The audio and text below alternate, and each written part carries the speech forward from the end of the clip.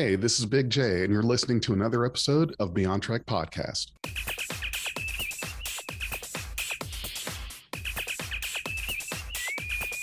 Red alert. Welcome to another episode of Beyond Trek Podcast. I'm Big J with guest host Tay Phoenix, founder of Trek the Vote, connecting American Star Trek fans with nonpartisan groups working to ensure fair and equitable electoral processes.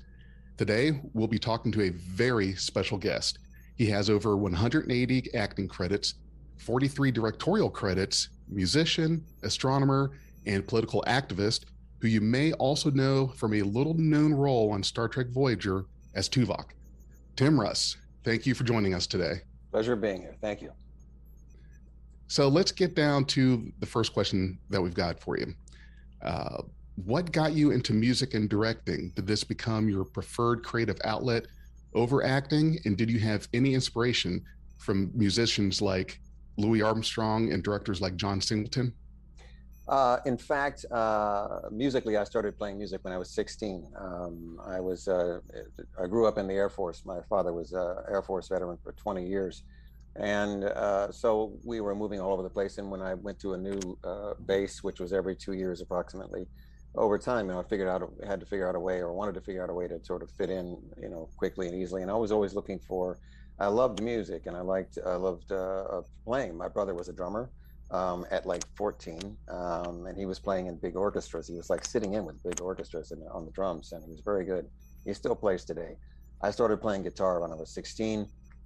Immediately took some lessons, and then put together bands, and was playing in bands almost my whole life, off and on. So that started very early, whereas the directing business came in when I was on the show. I just had an opportunity on Voyager to intern on the show, and anyone who came from that series franchise who wanted to do that had to do the same thing. We all interned basically for 2 to 3 seasons. Everything from observing other directors to coming into production meetings, pre-production meetings, to watching some of the edited screenings with the producers, to also sitting into editing sessions with the editors. And that's what I did for I think it was 2.5 seasons or something like that, before they gave me a shot to direct one of the episodes. And it really helped a lot to get familiar with the process of how to do it, and all the ins and outs, the do's and don'ts, and all that kind of thing. And then beyond there, you're on your own to go off and try to innovate or do things differently for each project. What was it like growing up on an Air Force base? That was pretty interesting when you mentioned that part. Yeah, it was, it was difficult because I was very young. So during that time growing up, those are the ages that you're very impressionable, and you're coming into your own as from childhood to an adult.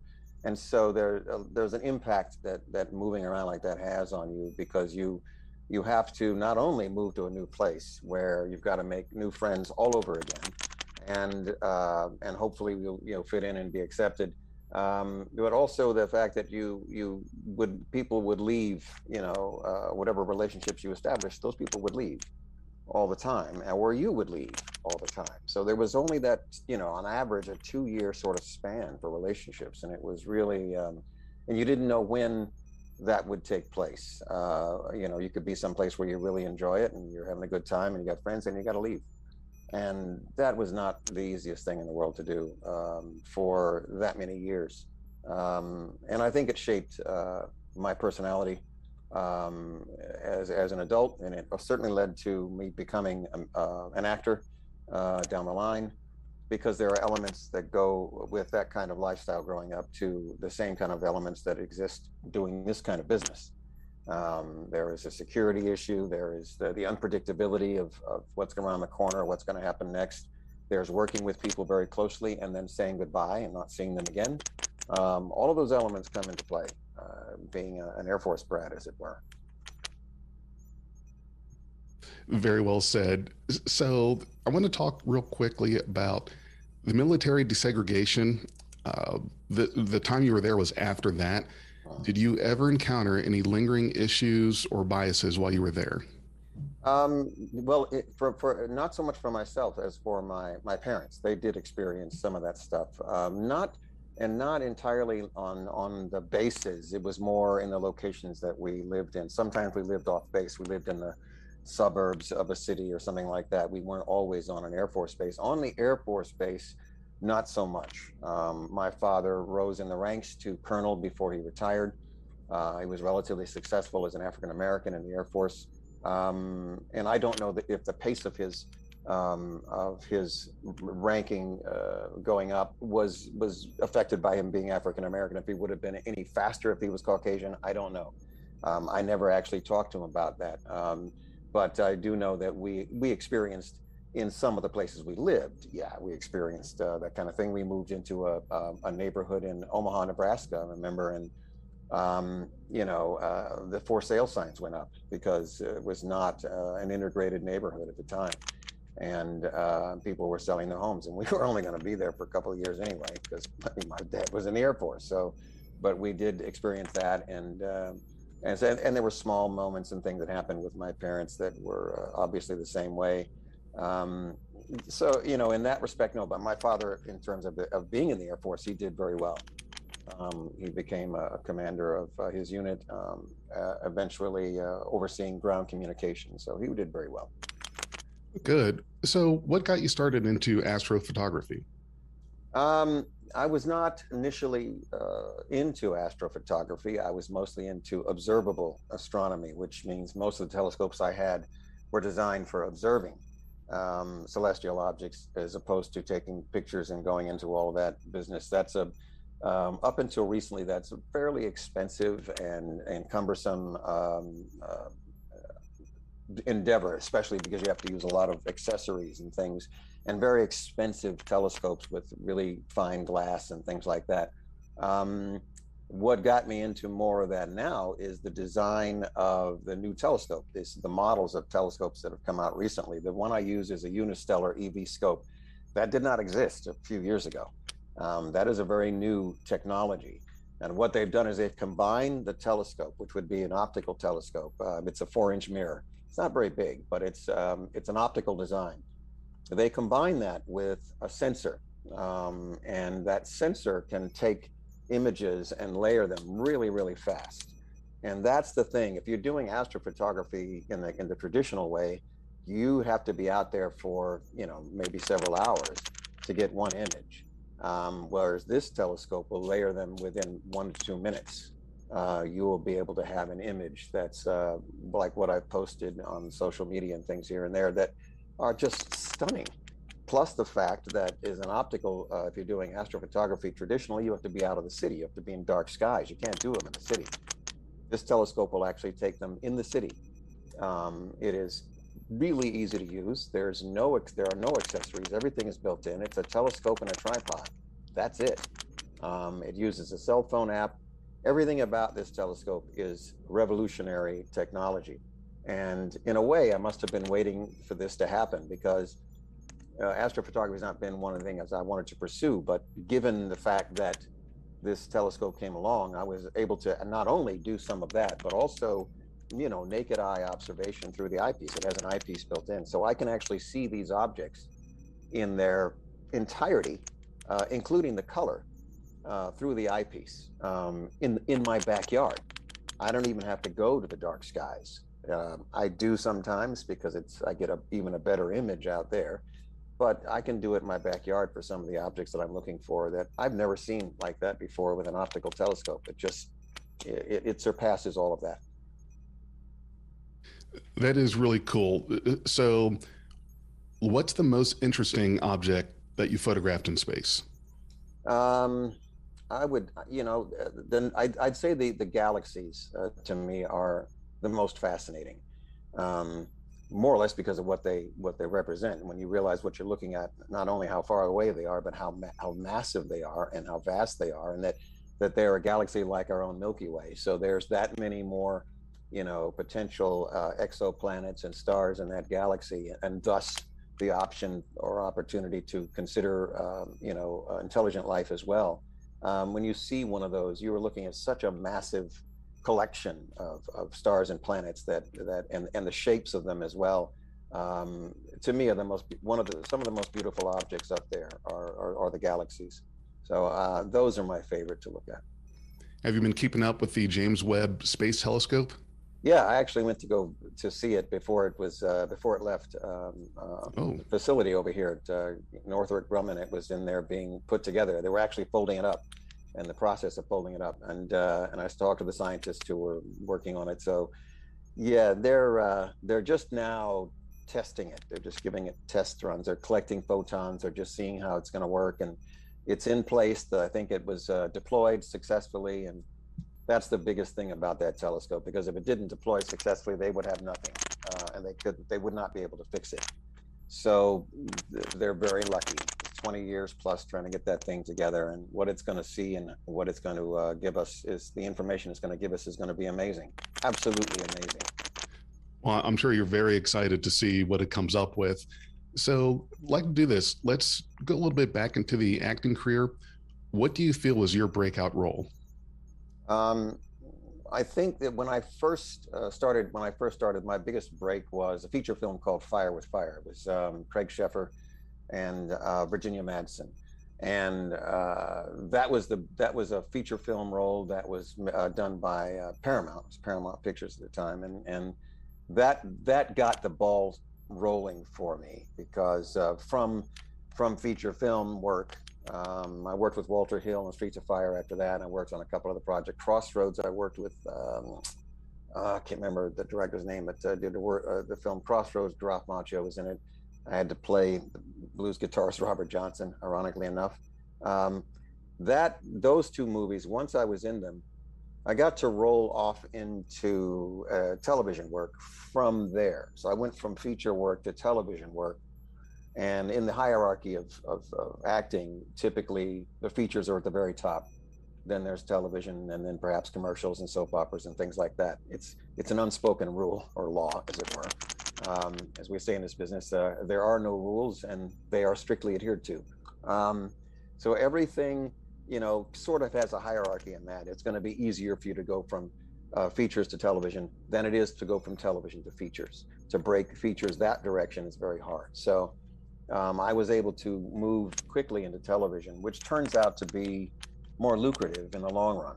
You do a feature film, you get paid for the work that day or that week or whatever it is you're working, and then you have to wait, for the residuals, maybe 2 years, 2.5 to 3 years before the residuals start to roll in from it being played in ancillary markets.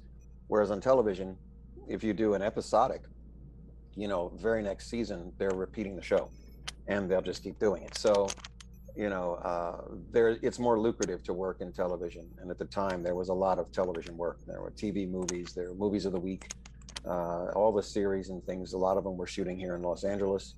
So there was a lot of work available, and it just the film role from Paramount really got the ball rolling. Your agents take what you do, and that's how they pitch you for the next project. And once you've been in a project like that, all of a sudden you are validated, by someone else. So people will look to you as the actor they want to hire. You guys see it all the time. You watch movies, you watch TV show, watch commercials, and you'll see the same face popping up. It keeps popping up. Once somebody's in something, all of a sudden, oh, wait a minute, that person was this and that, or they're in a major feature film that's very successful, and then you're going to start seeing them all over the place, because that's what they do. Now, Fire with Fire was 1 year before Spaceballs. Yeah. And going back to the TV part, I know that you've been in a lot of things, probably plenty that we won't get a chance to talk about, but I want to tell you this story. So randomly one night, I am looking at those like 90s television show openers, done the 80s ones with cartoons. So there was a show I used to watch back then called The Highwayman. So I'm looking at the opener, watching it, and a second before I clicked off of it, I see Tim Russ. And I'm thinking, wait a minute, I don't remember him being in that. Well, I was real young, so I thought that was great. Where you never know where Tim Russ is going to pop up. Yeah, Highwayman. Yeah, yeah. Yeah, Glenn Larson. It's a Glenn Larson project. I think that was the first series that I booked, television series, because before that I was working as a guest star and day player, guest star, that kind of thing. And that was the first series role that I had booked, was the Highwayman. Whirlwind project, that one. Yeah. Yeah, tell you. Well, so I wanted to ask, are there other unspoken rules as an actor that you feel are notable? And well, I'll let you go answer that part. Not really any more than that one, because there are that category, under that category, there are several different elements that come into play. As an umbrella, that's an umbrella sort of category, a rule, as it were, because there are other things under that occur. It can happen with casting. It can happen with other things. There are just things that occur in the industry that are not written down. There's no handbook for them. There's no things. They are not spoken, but they happen. I'll tell you another one. That's contamination. That's the word that we use. If you work as an actor on a series project for one network, it may be harder for you to get a series role on another network because you have been contaminated. You've already been on a show. So another network going to want a face that they can identify with their own show, not somebody's face that identifies with another show. So that doesn't always, but it can happen. And with Trek in particular, when I got done working on Trek, I didn't want to really work for a little while. I was done. I wanted to take a break, but it was about 2 or 3 years before I could get back in the wheel again, because I had been on Voyager for 7 years. You've been exposed. Your face has been out there. So it's very difficult and tricky to get on another show, because those other producers want faces that are new, for TV especially, that are not identifiable. So when people are watching it, they don't go, "Oh, that's what's his name from Blaggity Blah." They don't want to hear that. You notice commercial actors, once they've done a lot of commercials and they're on a campaign of commercials, and you don't see them on regular TV shows, almost never. If you guys have been watching, you don't see what's her name, Flo from Progressive. You don't see her on movies and TV shows doing guest star leads or anything like that, because she's so identifiable as Flo. That's the unspoken rule. They could just as well. She's extremely talented. They could put her on any comedy, but because she's on that commercial all the time, it's very hard for people always going to see her as that and not as this other character that they want to bring to life on their own personal projects. So there's just a few things that fall under the umbrella of rules that exist that are not spoken. Do you, as a follow-up, I just wanted to ask, do you feel that there are unwritten or unspoken rules that are specific to being a person of color, or very specifically to being a Black actor, that you have noticed? Not so much. In fact, right now, it's almost a revolution, and we've seen it. When I was growing up, there were no commercials with interracial couples. Not happening. Nobody was going to put a nationwide a product on a commercial with interracial couples. Now you see them. You see gay couples, you see interracial couples. You guys have seen them a lot, not just a few, a lot. Television shows, interracial couples, gay themes on television shows. There's been a lot of African-American roles are now running non-traditional, mostly because of Hamilton, I believe is the impetus for that. But you see a lot of shows where they're casting projects that take place in medieval times, and they're casting African-Americans, Victorian times, African-Americans in lead roles. You never would have seen these characters in there before.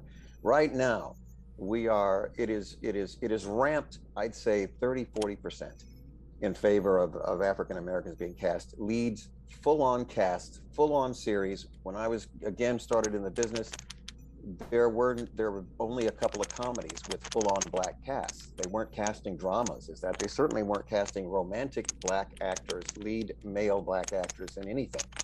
Only a couple of actors now and then would step out, Denzel and a few others, but otherwise you didn't see them.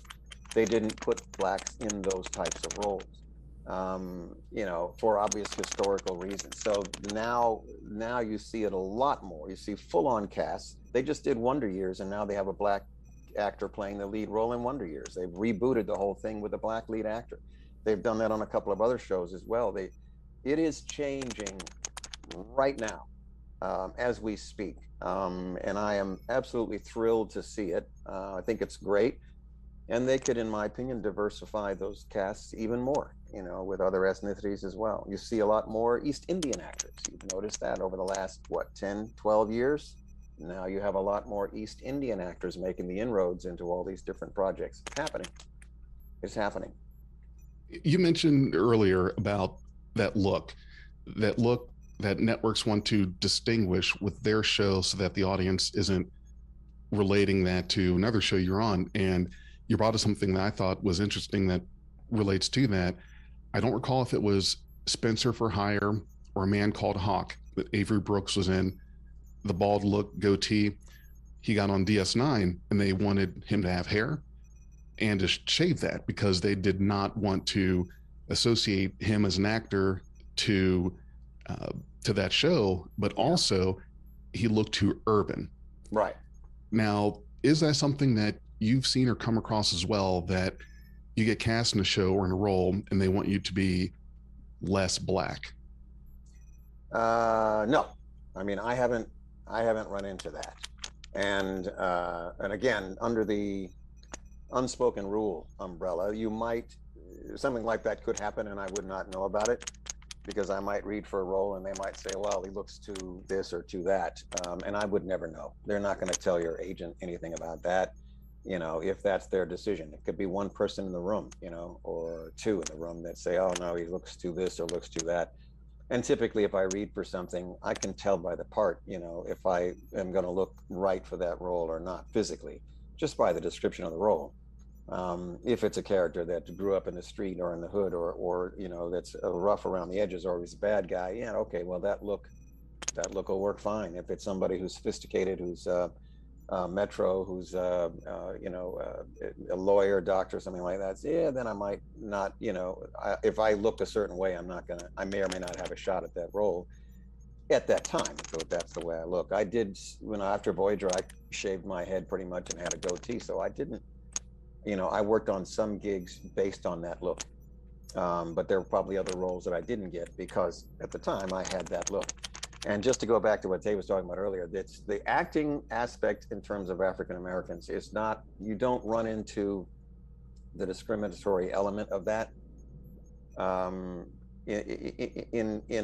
the broader sense, you don't really run into that kind of thing. Where you run into it is in the directing and in the producing and in the decision making. Those are the areas where minorities are still not integrated that much at all. Very few African American directors. Women coming along. There are more women directing now than there were when I started out 12, even 15 years ago. Quite a few more now, but they had to make inroads as well. It's those parts, those are the gigs that are the hardest for minorities to get into, above the line, directing and then producing and things like that, and even into the network, into the decision making, the green lighting of projects. There's not, except for Oprah or Tyler Perry, you can count them on one hand, that have the power to green light a project. Spike is going to be able to do it. Jordan Peele. They make a breakthrough because they make a project that gets a lot of critical acclaim and makes a lot of money. As soon as you do something like that, yeah, you've got the door open, but you've got to kick that door open. You're not going to easily get the opportunity to get behind the camera if you are a minority. That still exists today, and you're not going to have the ability to climb, up the ladder in terms of the studio system if you're a minority for making into the management and decision making of the actual companies, whether it's Netflix or Amazon or anything like that. There's no African Americans at the top of those companies making those decisions. That ceiling is still there, very much. Yes, Tay. So I want to go back to this question of the look for a moment. Sure. One of the things that I've learned recently is that Jerry Taylor and Rick Berman and Michael Piller conceived of the Kazon very early on, right, as a metaphor for gang rivalries in LA. Yeah. And they were portrayed by many white actors who used makeup to darken their skin. They gave them textured hair. I was wondering if you had feelings about that at the time, or if in retrospect, what you think of that. No, not really, because, Trek has always been a vehicle for more or less based on what Gene was looking forward to, was conceptually working out our differences as humans between each other, using humans and aliens as foils to carry out these storylines, to deal with and wrestle with all the different sort of cultural issues we have with each other, and how we communicate with each other, how we get along with each other, how we work out our differences with each other. That's what I mean. And the Kazon, at the time, my only gripe was, that the characters were looking for water, and I was like, they're spacefaring. How in the world would they not be able to find water? That was my issue. I never thought of that. Yes, exactly. Until now. Wow. Yeah, it's my pet peeve with generally any sci-fi movie, and even generally with a drama, that you got to close the holes, man. If you're going to come up with a concept, you got to make sure the holes are closed. So that was a little strange, because you're spacefaring. They were using more than impulse power to get around, and if you're going to do that, you probably figured out the water problem. You just ruined the first couple seasons of Voyager for me. Unwatchable. The most prominent element in space is hydrogen. The universe is full of hydrogen, and that's the main element of water. So you'd be able to pull that out anywhere you go in the universe. So that would not be a problem. But the issue of the way they looked and what their whole thing was, that did not bother me at all at the time. They were one of hundreds of alien races that they put together for a storyline, and those guys are about writing stories. That's all they want to do, is write and tell stories. So, it didn't bother me. I mean, here I was, the first African-American Vulcan on the show, for God's sake. So that's saying something. And surprisingly enough, even some Trek fans found it difficult to believe that there would be an African-American Vulcan. I usually had to put them straight on all of that, And the first full-blooded Vulcan lead. First full-blooded Vulcan lead. Yep. Yeah. So we were stretching out. They stretched out with the first female captain. So, that did not bother me in the least. Like I said, my only issue was the storyline that they gave me. Oh, that's excellent. So, Tim, being a Black father, we talk about that for a little bit. Being a Black father can be its own unique experience, and it can be different from others in many ways. I can tell you that as a Black father. What does being a Black father in today's America mean to you?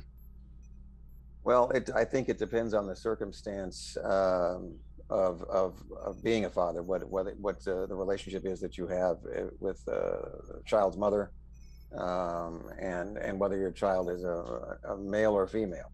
I think if you're raising a son, there's going to be some issues with that potentially down the line. We know, based on what's happened recently with the police shootings and things like this, that I would be concerned about that. I might be concerned about, based on what part of the country you live in, if he would be, jogging through a neighborhood and accosted by three guys in a pickup truck, and killed. I would have issues and have concerns about something like that if I was raising a son right now in this day and age, and living in certain places. Here in Los Angeles, not an issue. I don't have to worry about that. I have a daughter. I don't have a son, so I'm not worried about, her being shot and killed, because of a traffic stop or something like that. So I think it would depend on whether you had a boy or girl, and also what part of the country you lived in. I think it would have an impact. Otherwise, for myself, it has not been an issue. My daughter is mixed. Her mother is Caucasian. She's British.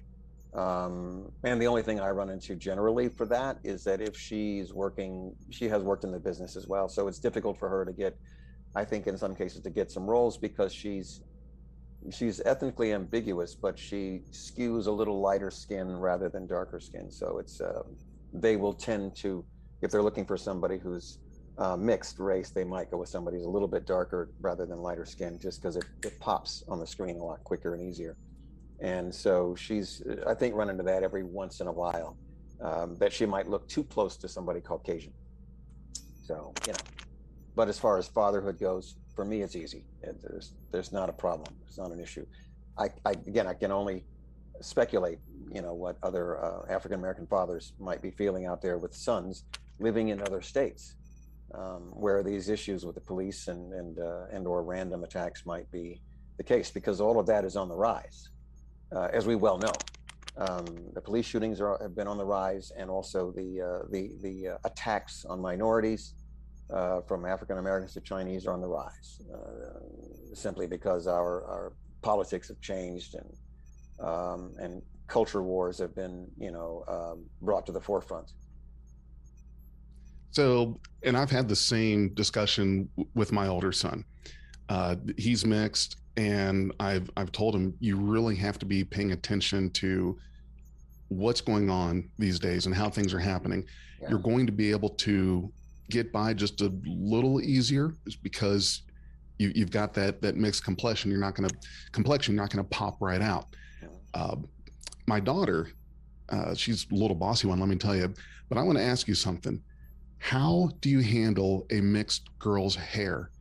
It's killing me. It's just like its own entity. Have you, as a father with a mixed girl, is the hair also a challenge for you as well? It was when she was younger. Yes, absolute nightmare. 100% nightmare. It was a tangled mess of, it was impossible, and it was really difficult, and she was always miserable when we had to deal with it. Now she deals with it on her own.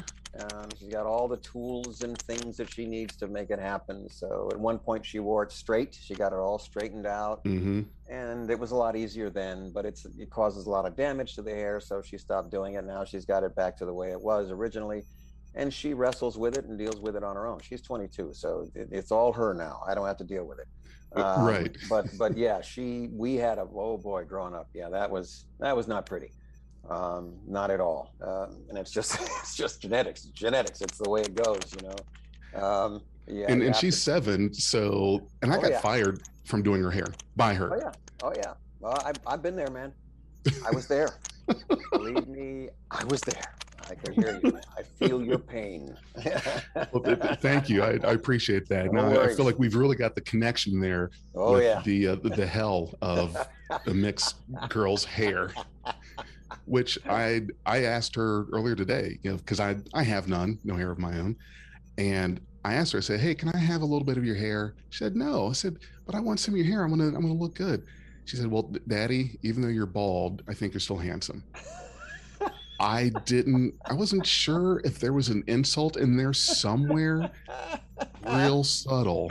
Yeah. She's good at that. Mixed references, yes, of course. Mixed innuendo. Yeah, there you go. So here's another thing I've got for you. You mentioned the importance of directing for diversity. Yeah. So when you directed, did you find that there were an uneven treatment or distribution of that? Were you more challenged as a director just because you were Black? Did you get this feeling that you weren't being treated the same as a non-Black actor, or maybe not as trusted? Oh no. In fact, no. The projects that I worked on, that has not risen as an issue. When I directed Star Trek, the episode, there was none of that either. As a matter of fact, the executive producers didn't even come to the set the first day that I was working. They never visited the set to look over my shoulder to see what I was doing, to watch what's happening. They didn't even come there. They were busy working, and they trusted that I could get the job done, and that was it. I think subsequently, I think I was trying to get a second slot before that show went off the air, and it was sort of near the last couple of years. So it was tricky to get another slot. And I think that the supervising producer at the time, I didn't get along with as well. Um, she was kind of uptight and had an attitude about things sometimes. So I don't, some of us didn't get along with her that well, and I think that might have affected my ability to get a second slot before the show went off the air. And that may have been more political than anything else. But that project, since that project, I have not noticed that there would be any lack of respect for what I was able to do. Because in all the projects that I worked on, I brought those projects in under budget and on time, and the producers were happy with the results. So for the most part, once you're on there and you know what you're doing, and it's obvious that you know what you're doing, to everybody, they're going to know in the first hour of what's happening. They're going to know by the first rehearsal of a scene. And the DP is going to know just by what you want to do for the shots. And when you're calling those shots, they're going to know if you know what you're doing or not. And that's going to be more critical than whether I was African American or not. Is when you're on set, they're going to know if you know what you're doing. If you're wavering, if you're wishy-washy, if you're changing your mind back and forth all the time, you can't make up your mind, or you forgot to do this or forgot to do that, they're going to know very quickly. And that's going to be more detrimental to you trying to get the job done than anything else. The hardest part, again, is now just trying to get the slot to do the project. And what I've done mostly is feature films, pilot presentations, feature films, independent films since leaving Voyager. And so the issue I run into with that is not, whether or not somebody is interested in having you shoot their project. The problem is whether or not their project actually goes anywhere, or actually takes off, or they get funded, or they don't get funded.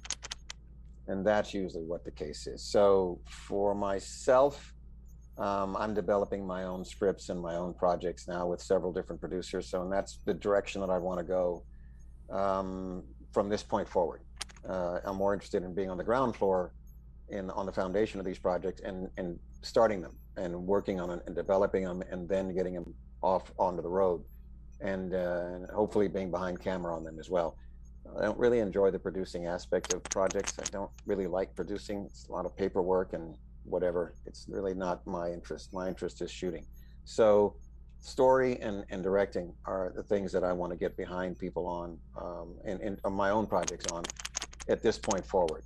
And then I would have, in those situations, I would be coming in at that level where people expect you to know what you're doing, and would give you that respect. You don't have to beg for it or whatever. So. I do want to ask you more about your projects before we get too far ahead, your projects and scripts. But I'm curious, what were the differences you experienced from being in sci-fi television or movies, as opposed to a production geared more towards the younger audience, like iCarly?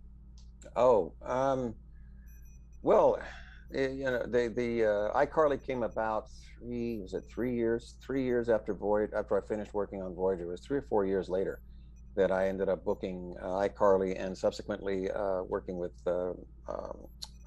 on a show called Samantha Who with Christina Applegate, which was also a comedy.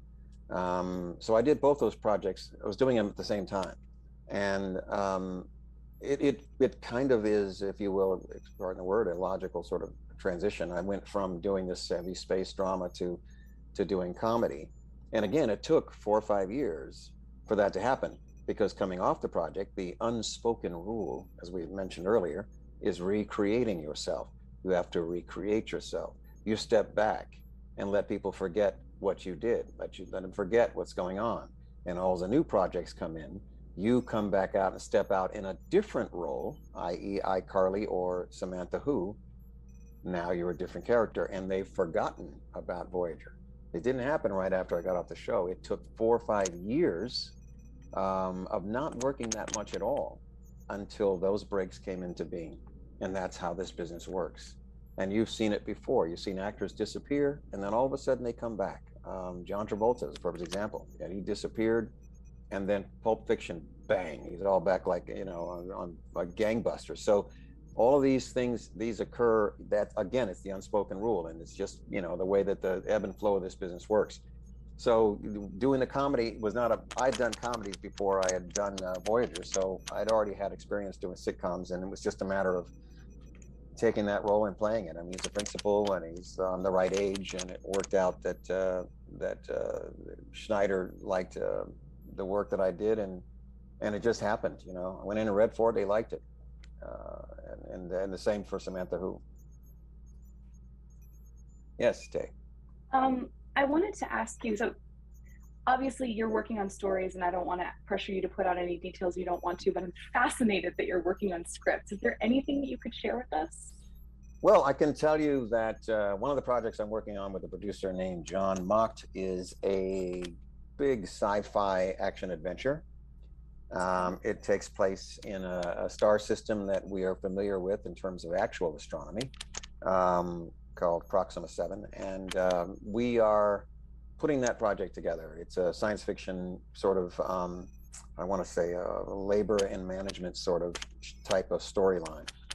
So it's very interesting the way it is. It's a big action adventure sci-fi, and that's something that he is very much interested in doing. So we put the story together, and right now we're working on all of the storyboards for it, which would be all the special effects, samples, all the ships, all the things like that, the tech that's going to be in it, and the characters. So we're putting that together now. I'm working on a biopic that takes place in the early 1900s, which is features a lead male African-American character who was an actual hero, an actual character that existed at that time, and all of the journey that he had in his life. And it's an absolutely unbelievable journey. You could not just make it up. If you read his story is phenomenal. So it writes itself. And I've just finished the script. The third draft of that script is just completed about a month ago. So I'm now trying to get that marketed, get some people in their hands, and to see if they're interested in that. And there's a supernatural thriller that I'm working on with someone that they want to shoot sometime later this year. Supernatural drama thriller, and also an African-American producer wants to do a show called Tops, which is a feel-good inner city, New York City, Harlem sort of feel-good film. It's a really cute story about a neighborhood and a character who's one of the characters who's threatening to gentrify some of the elements of this neighborhood and the people who are resisting that. And it's a cute story. It's got to do with a street game that people play, the kids play at that time. So it's very cool. So there's about 4 projects that I'm working on with different producers to try to get on the road. And once they take off in development, then I would have those. They would be posted on IMDb, and you'd be able to see, some of the artwork and some of the other things that are going on. So as a fellow musician and also a storyteller, one of the things that I have found is that my understanding of music and the way that music can flow through a piece has really helped me understand narrative. Mm-hmm. I'm curious if that shows up for you, and if so, how? If it shows up for me in what? In either as a director, as a writer, is there understanding the way that music can move through a story or help move a story? Absolutely. Is it something that you? Yeah. I'd love to hear more about that. Absolutely critical. And also, I want to say it's a form of magic. It's a form of alchemy, if you will, which baffles me even today, because you take the writer writes the script, and then you have the director and the actors take that script and put that on the screen. They take the words off the page and make an image out of it, and then you hand it to the editor, who's going to cut the story together, and they're going to have their sort of input because they're objective.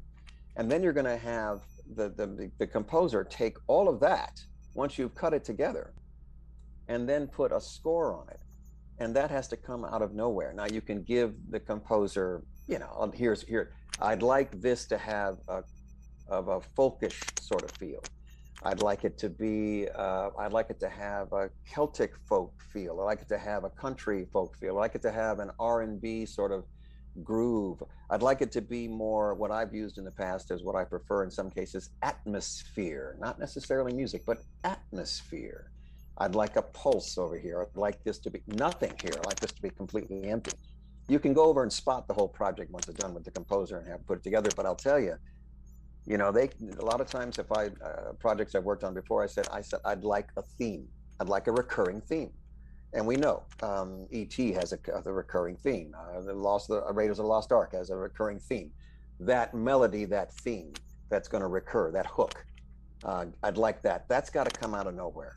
I can't ask and describe what that's going to sound like. That's just got to come out of the writer's imagination and talent to make this piece, to bring this piece to life.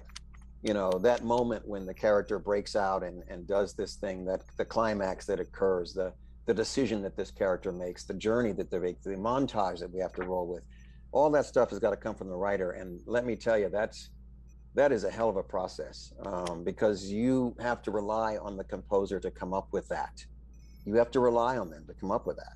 You can only give them maybe some guidelines, you know, but they have to look at the film and feel what that's going to be. And boy, I've seen a lot of work that's just done very, very, very well. Very rarely do you get one that just, you know, when you listen to it and man, you're just thinking, man, where did they get that music from? Or why did they choose that track for that bit? You know, even if it's transition from one scene to another. I wonder why they chose that piece of music. And did it work? You've heard pop stuff before. What was it? One, is it Soho? What's the movie that Netflix, Soho, One Night in Soho? What's that one? It's out right now. Oh, I'm blanking on it. It has that movie. I'll look that one up. Yeah, Okay. Soho. Matt Smith is in it from Doctor Who. That movie has a lot of tracks in it, songs that are kind of different, each one, and they slot them in there, and it's very interesting because when you hear them, at first you might think, wow, does that right? Does that fit? And then you think after a few bars, oh yeah, that's really cool. Oh yeah, that works. Where they just slot in this track, and this track is a song. It's not orchestral score. It's a song. It's a tune. It's a music piece. I didn't even know if they were, you know, pre-recorded, if they were songs from the past, or if they were already pop songs, or if they were originally written for the movie. But you know, they was interesting the way they slot them in. That for the music supervision, the person who's doing all the music supervising and things like that, and the director is going to decide, well, they like this track or that track for this thing, as opposed to the score. The score is a composer sitting there, man, and putting in the strings and putting in the synth or putting in the whatever it might be under the scene and bringing it in right at the moment where the character has to make a decision or there's something happens to the character or whatever. And that is just pure magic. There's something about that it's alchemy. That's all I can explain it. You have these incredible talents all coming together, you know, that are these rare elements in and of themselves, like silver and gold and copper, to try to make gold, to try to make diamonds, try to make, you know, something that's just this pure thing from all these different inputs and all these different creative talents. It's remarkable to me that any of this stuff ever gets done at all. It really is. That was Last Night in Soho. Last Night in Soho. There it is. I believe that's the one we just saw recently. I watched recently. Very good movie. And I thought it was interesting. I think they had some very interesting music stuff in there. And like I said, once in a while I've heard some things. Blade Runner, the new Blade Runner that was out, the more recent one, had some very strange orchestral things going on there. That score, you know, that just it seemed out of place to me. I don't know. I was just watching the movie, and all of a sudden, this giant, huge sound comes on out of the speakers, and the character's just walking across just walking across a field or something. There was nothing happening, but the score sound, it was so big and so grand, but it was nothing on the screen that was grand. So it was very weird to me. And it stuck out when I watched it. I remember it stuck out. I remember it right now, in fact, which tells you that it stuck out. So Hans Zimmer was the composer on that one. And I like Hans Zimmer's work. I've liked his work in the past, but if you saw that movie, there's a couple of places where the lead character is walking, I don't know, he's walking across that area with all those giant statue heads, and I don't know why the sound was so big. It was just, and he did it a couple of times in the movie where there was nothing happening on the screen that was that big. It was very, very strange. It was very weird. So I don't know. I can figure all that out. I wanted to ask you too. So we were able to find a small snippet of a production of Dreamgirls that you were Yes, in. yes. And I also, we saw that you did on NCIS New Orleans. They had you come in and play music there. Oh, yes. And I was wondering, like, I mean, so you've done these pieces of musical theater, of music in television. Right. Is there a dream project for you that you, in terms of combining your musicianship and your work in film and television? Yeah, I mean, I would love to work on a musical film, a musical story. I would love to do one of those, even if it's on stage. I would enjoy that just as well. As an actor, I've always wanted to do a musical. I've done a couple of them in the past, but I've always enjoyed the platform. I've always enjoyed the sound and the style of those. Um, if it's a piece that involves musicians, involves music as a feature film story, I would enjoy that very much. And one of my favorite roles in recent years has been the NCIS episode, because we shot that live. That was not played back to sync. And that's why when I was cast in the role, I had to play guitar. I had to record myself playing and singing blues in order for them to hire me. I recorded the stuff, sent them the tape, and I went to New Orleans. I worked with New Orleans musicians in the studio for 7 hours the day I got there, or the next day I got there. We worked on all the songs. We did record the tracks because there were other shots in the story where the music had to be in the background. So we recorded all that stuff, and then we went on the set and actually played in that club. Played all those tracks 2 or 3 times live, and they ended up using them. And that was pretty amazing, because that normally doesn't happen. Normally they just shoot to playback. That's the easiest way to do all that. And the director didn't want to do it. The producer wanted to do a live thing. So that is why I still play music. It's why I continue to play guitars, why I continue to stay active in music, because those moments can arise, and it's like it can happen in the next 10 seconds that an opportunity like that rolls by and you're able to step up and do it. If I hadn't been playing guitar for all those years, I hadn't been up to my game and on par with it, I wouldn't have been able to book the role. And that's work. And it's very enjoyable work. So yeah, it definitely, I would enjoy doing a project that was music based. Almost did one a couple of years ago with a guy that was doing an independent science fiction musical that he put together, this huge monstrosity of a project. And I had to sing a couple of the tracks, did the vocals for a couple of the tracks. He did some of the music for them, and he was trying to get it together. It never got off the ground, but that's what he wanted to do, and that's what he was working on. So yeah, at some point in time, it'd be great.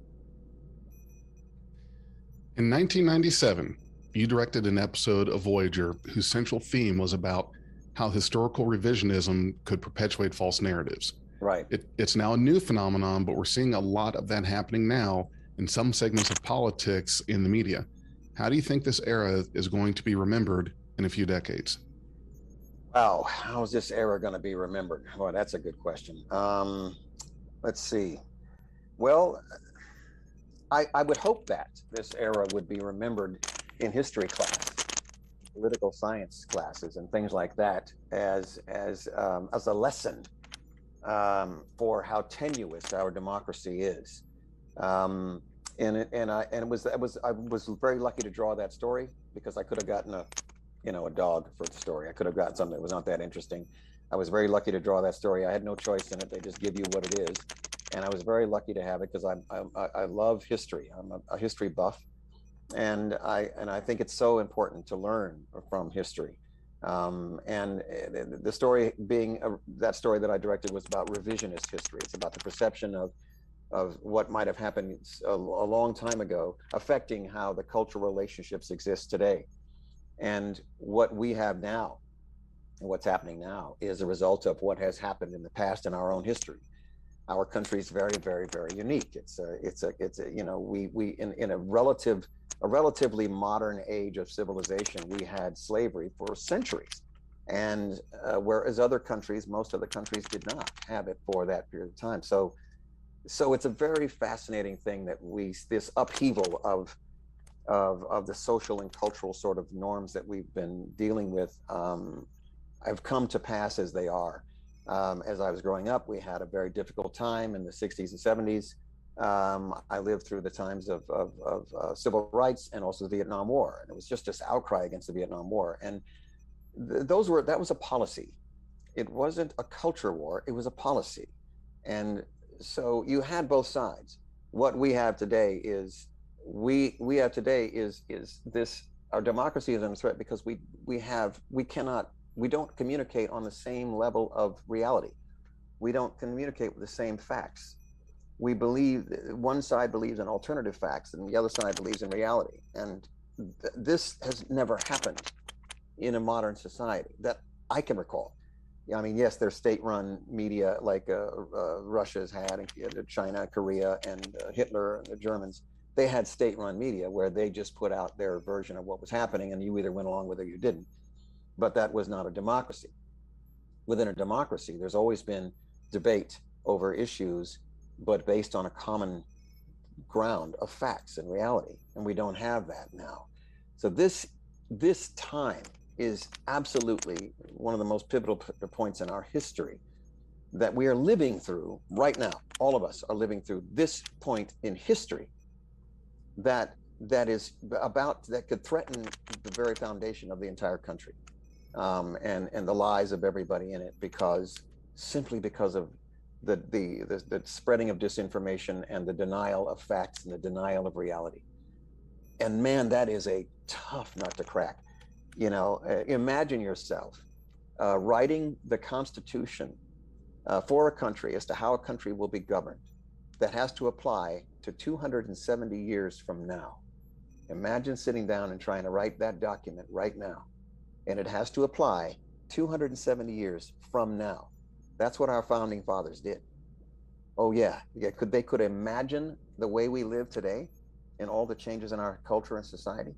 They did built into the Constitution, they built in the malleable elements of it. They built in the flexibility, they built in the fact that it can morph and adapt to the changes in the culture, which they could never have foreseen how dramatic the changes are. But they did, and it works. It still works today. In most of the developed nations, they still work today, in the democracies. So what we have is the major, major challenge to that very core concept, to deny the reality, to deny the actual facts and information. There is no discussion, there is no debate, there is no anything to do with an issue if the two sides cannot agree on a common set of facts. And I don't know, honestly, I don't know how you can counter that. I just don't know how. The only way I can see it is if people become more aware, of what's going on. And the more aware of what's going on and aware of what the facts and the truth are, that crowd, that group of people can stave off this sort of cancer that's taking over. It's a cancer and it's spreading. So I'm hoping that first of all we have to get over this hurdle and sort of get the country back on track. And in the future, I'm hoping that they look back on this moment in time and ask all the pertinent questions and wonder why we did what we did, and ask how did that happen, and perhaps not make that mistake again. And we've only got a year or two before we are challenged with making that mistake again. Handing the keys over to entities that want to drive the car back into the ditch. So very, very difficult time that we are going through, man. I mean, you guys are aware that I post stuff all the time, and it is very important to me. I've been around for long enough, and I have a point of reference. I've seen the country tear itself apart before, and obviously for different reasons. This reason is profoundly different than what I grew up with. As bad as it was back then, it changed the course of the Southern Democrats, for God's sakes. The South was all Democratic prior to the civil rights and the Vietnam War riots. They flipped after that because they were so outraged at what they saw happening. The people were, revolting against the government because of the war, and questioning the government and being angry, and they've completely flipped, and now it's all Southern Republicans, and they're extraordinarily to the right.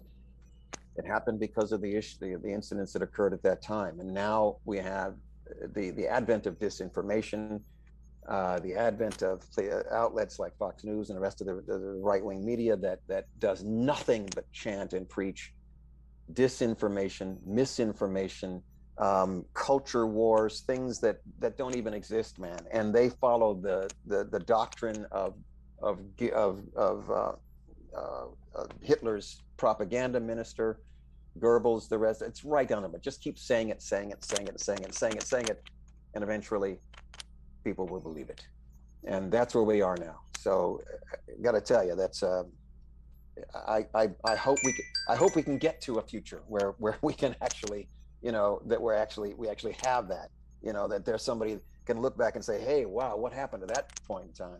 I hope we have that. I really do. I want to ask you, so you and I could geek out about politics all day because Yes. you know where I'm coming from.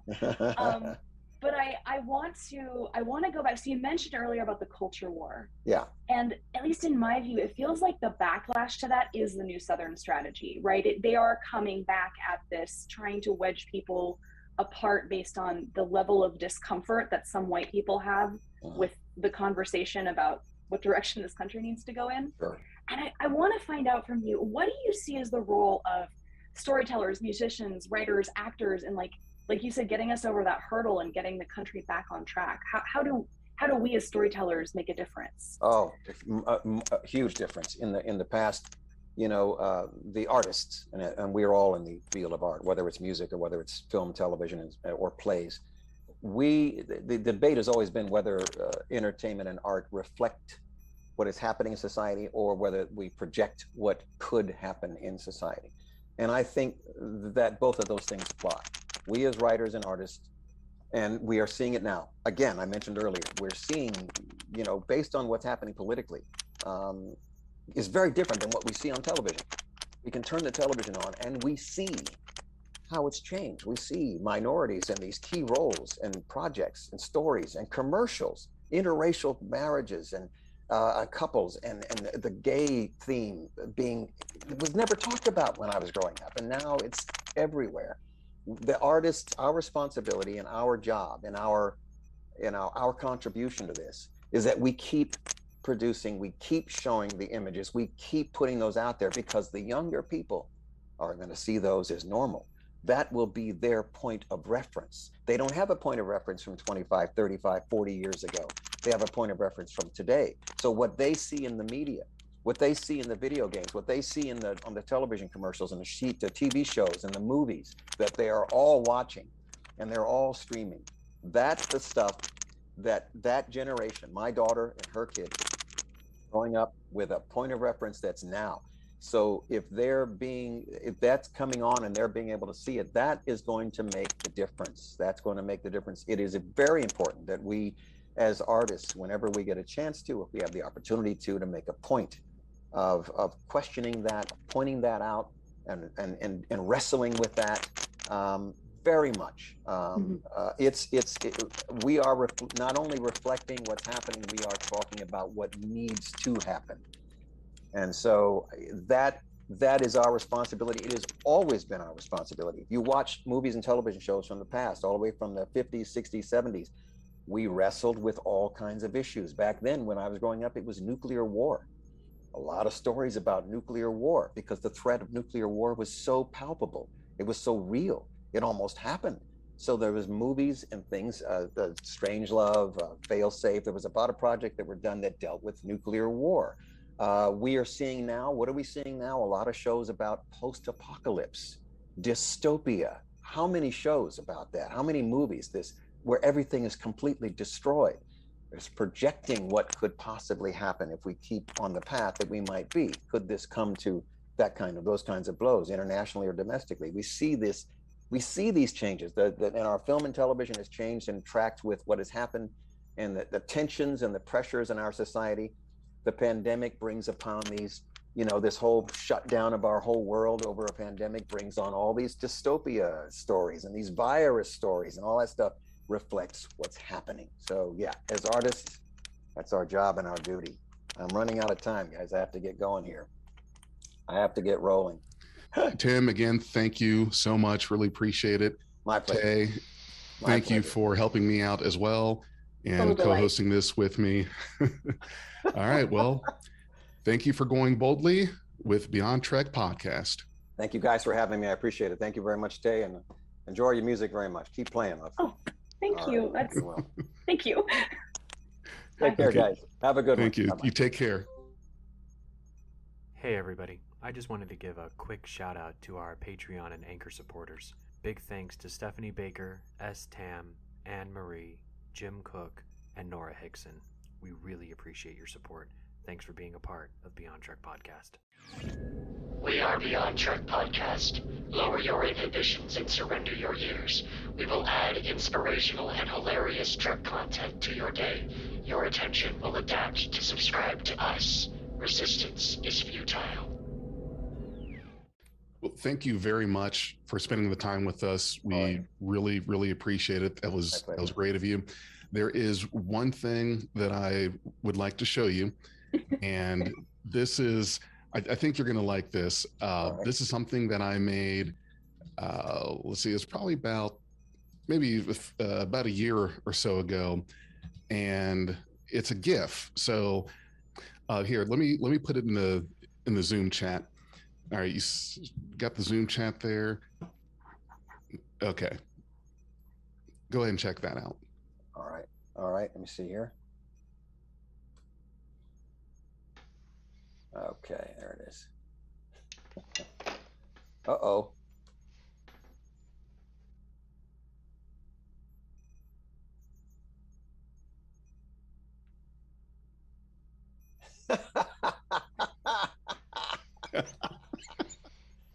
Boy, I'll tell you, I never would have imagined that 4 words would go on for such a long time in the pop culture of the country. It's stunning.